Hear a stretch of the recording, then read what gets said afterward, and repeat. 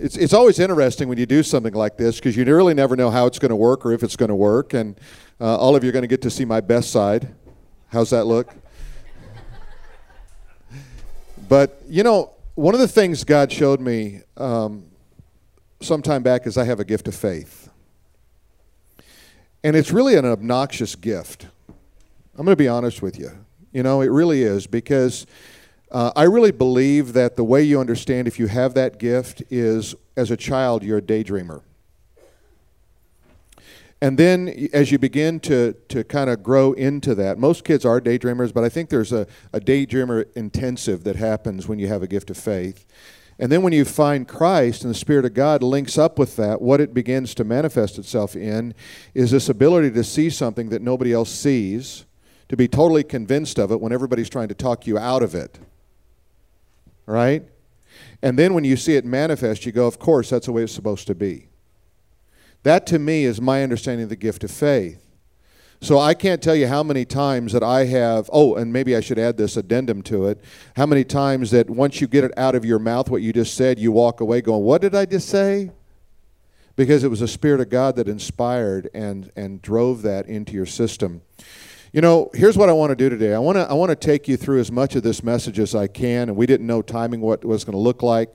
And so we're probably just going to kind of just change seats when people come in. Seats still going to be warm as you go out for the next crowd coming in. But I want to give you as much as I possibly can. I want you to know that the impossible in your life resides in the future. Now, that may not sound that profound until you really stop to think about it. The impossible. A lot of people, all they do when they see their future is they see problems. They see challenges. They see difficulties. But I want you to know the impossible things that God wants to do in you and through you is in your tomorrow. God wants to lead you into that in that perfect path, in that perfect way. Part of what we're doing here as a church and what we're doing here with music is really believing that God has set some things in motion for us. Because you see, until we understand that courage is a kingdom principle, we can't really access what God has for us. Courage is a kingdom principle. Think about that, how powerful that is. In the kingdom of God, nothing was more courageous than for God to become man, walk upon planet Earth, and then give himself completely, 100%, for the sins of mankind. That's a pretty courageous thing. What God's Spirit does is God's Spirit awakens in us just a spirit of possibility. When all of a sudden God starts to waken you up and you go, wait a minute, that's possible. I can do that. I can do that. I can see that. God begins to show you. And what God did in the Old Testament and the New Testament, He took ordinary, average people like you and I, and He said, let me show you what I can do. Will you link arms with me in a partnership? You do your part, I'll do my part, and we're going to do some amazing things for the kingdom of God. Came across this quote from Bill Johnson, thought it was so good. He says, God draws us into an intimate relationship or friendship with Him, and then responds to our desires and prayers, and then answers them. When He does, it releases the courage of eternity in us. Isn't that great? Think about the courage of eternity released in you, powerfully working through you. And it happens in this area of hope. I want to talk to you a little bit about the law of hope. In Hebrews chapter 11, verse 1, it says, now faith is the substance of things hoped for, the evidence of things not seen. Do you hope for anything in your life? What do you hope for? God says faith can bring that to you. Well, what if I hope for the wrong thing? God will correct that. But when you start to put your heart into the right things, God's going to bring the reality to you. See, hope is revealed in you by the Spirit of God. It's not something that you just were born with. And think about how powerful hope is. You know, what keeps you going in life is hope. You hope you're going to get well. You hope you're going to get a better job. You hope you're going to get married. You hope your husband's going to be a better husband. You hope your wife's going to be a better wife. You hope your kids are going to be better kids. It's hope that keeps us alive. And you see, as we begin to walk through this, we realize that it's not only revealed by the Spirit, but it's retained in your mind. You know, I was doing some study on memory this week, and I realized as I began to study through it that memory can be broken down into three areas. The way that we retain things, the first way that we retain things is what's called operational memory. In operational memory, as I get on a bicycle, I can ride the bicycle. I don't have to remember. Now, what do? I put my hand on the pedal. No, I got it. It's operational. It works that way. The second area is word. So we have words in our mind, and we remember those words, and those are helpful to us. It's logic, reasoning, all those other kind of things. But the most powerful and the most easily accessible is picture memory. Because in picture memory, we have story, and we have feeling, and we have experience. Now let me show you how this works, first of all, in the positive, and then also how it works in the negative. In the positive, you begin to get in your mind, you see something, and you say, that will work. I can do that. Or you have a great experience where you see this center stage here, and that's why we wanted to change it up a little bit. We wanted to give you an experience of a picture that's different than you normally have in order to frame it in your mind stronger. This will stay with you a lot longer than if we just did the same thing up there. But let me show you also how this works in the negative. Have you had a bad experience, a setback, a difficulty, a wound to your soul? Have you noticed how easy you can access that? How quickly you can go back to that moment in your life where a tragic event took place? Loss of life, loss of job, medical setback, a friend betrayed you. We all have that experience, don't we? And those are really soul wounds that happen deep within our heart. And sometimes we just say, I wish I could get that out of my mind. And it really goes beyond your mind. It really goes from your mind into your soul, into your emotions, and every aspect of who you are. And I want you to know there is a deliverance from that. There is a freedom from that. There's a healing from that. I want to walk you through just a really simple process in that because I believe it's really important. Whether we finish this message or not, I know we'll finish in the second one because we don't have another service after that, so I can just go until Jesus comes back. Amen? Okay, but watch this. I want you to think right now of a very difficult experience in your past. It's a reoccurring thing. It comes back to you, maybe not often, maybe once a year, but maybe once a month, maybe every day it comes back to you. I want you right now to see yourself in that situation, and we're going to change the mental picture in your soul.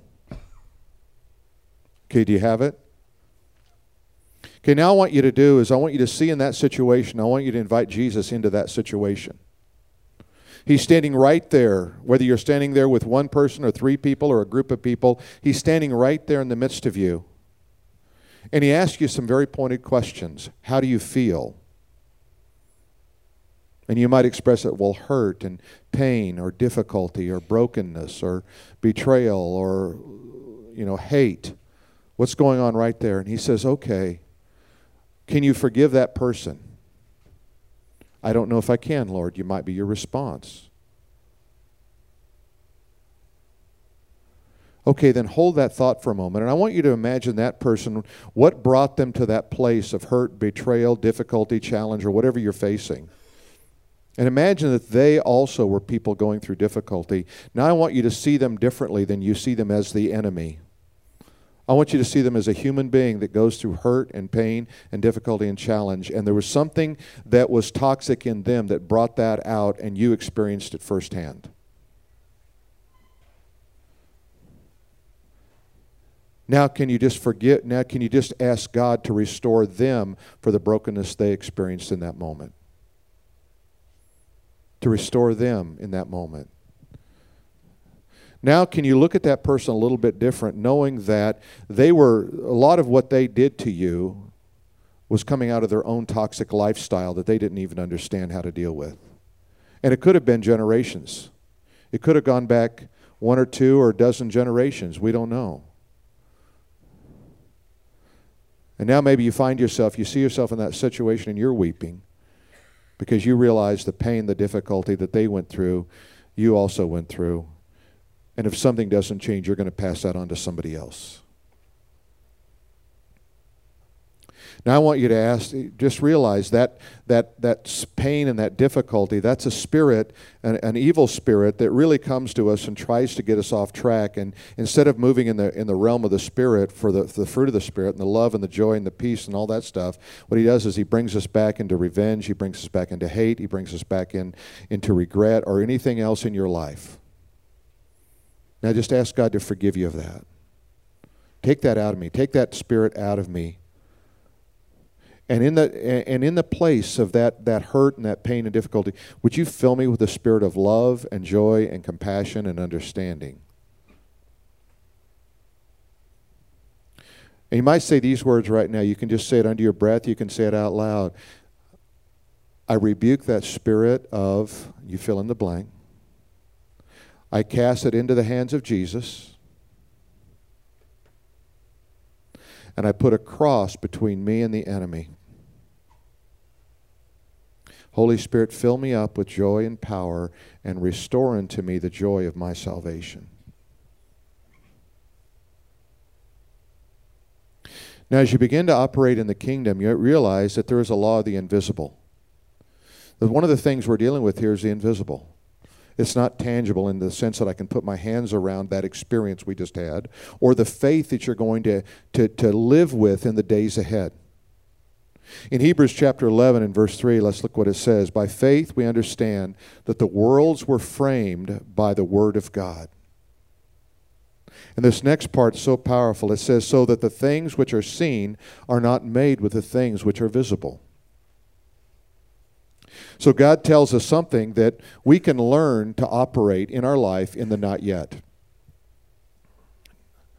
Learn to operate in the not yet. It's not yet there, but it will be there because that's how faith operates.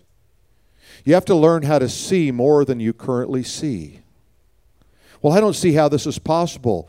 Exactly. That's because you're operating in the natural man versus the supernatural man. So I want to see things that I don't yet see in order to see that which he wants me to see. You see, miracles are really the testimonies of God. When something happens in your life, it's really his testimony of what he can do in you and through you. We think it's our testimony, and in a sense it is, but ultimately it's his testimony. It's what he did, right? And we got to experience it. 2 Corinthians chapter 4 and verse 18 says, we do not look at the things which are seen. And the word seen there, the idea of looking there, is the idea that I gaze long on them and I put value in them, as if they're always going to be the same. Have you noticed how everything changes? Everything in life changes except God. Everything changes. You say, well, I don't like change. Well, too late, right? It just changed. But we look at things which are not seen, for the things which are seen are temporal. They don't last. But the things which are not seen are eternal. You know what's going to last forever? Your eternal soul. Your brain will not last forever, but your mind will. Your brain is the physical component, but your mind is that which was created by God to allow you to process information in the kingdom and outside the kingdom. Pretty cool, huh?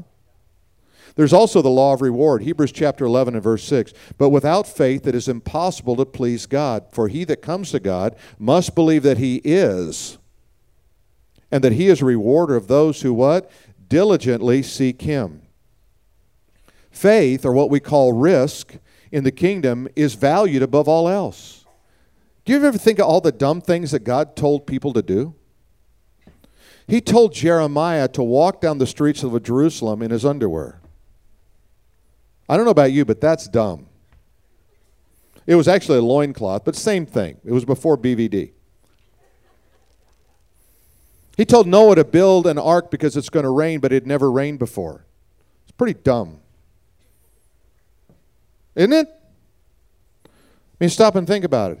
He told his only son to die on a cross because you messed up. Unless you see that with spiritual eyes, that's pretty dumb. But when you start seeing things with the eyes of God, things start to not challenge your reason, they just exceed your ability to reason. When you celebrate what God has given you, you prove yourself worthy for an increase.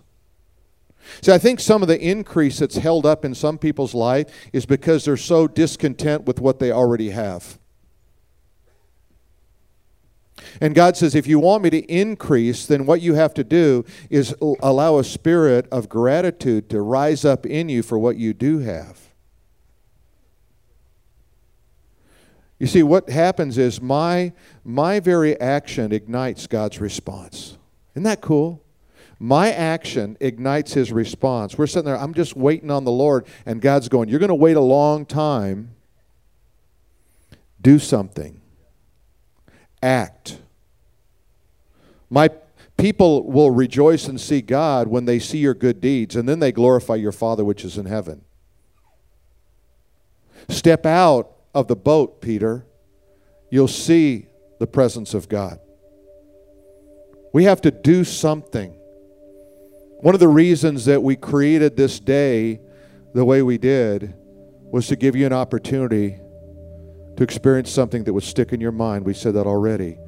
But further, we did it this way because we wanted to give you an opportunity to be a part of what we're doing.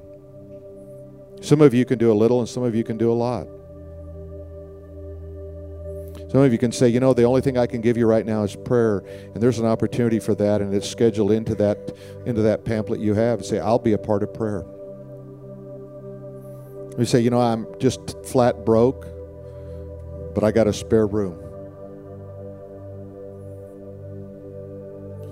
I'm not much of a cook, but I'll cook a lot of it. How's that? You see what happens? We become community. We become a part of it all.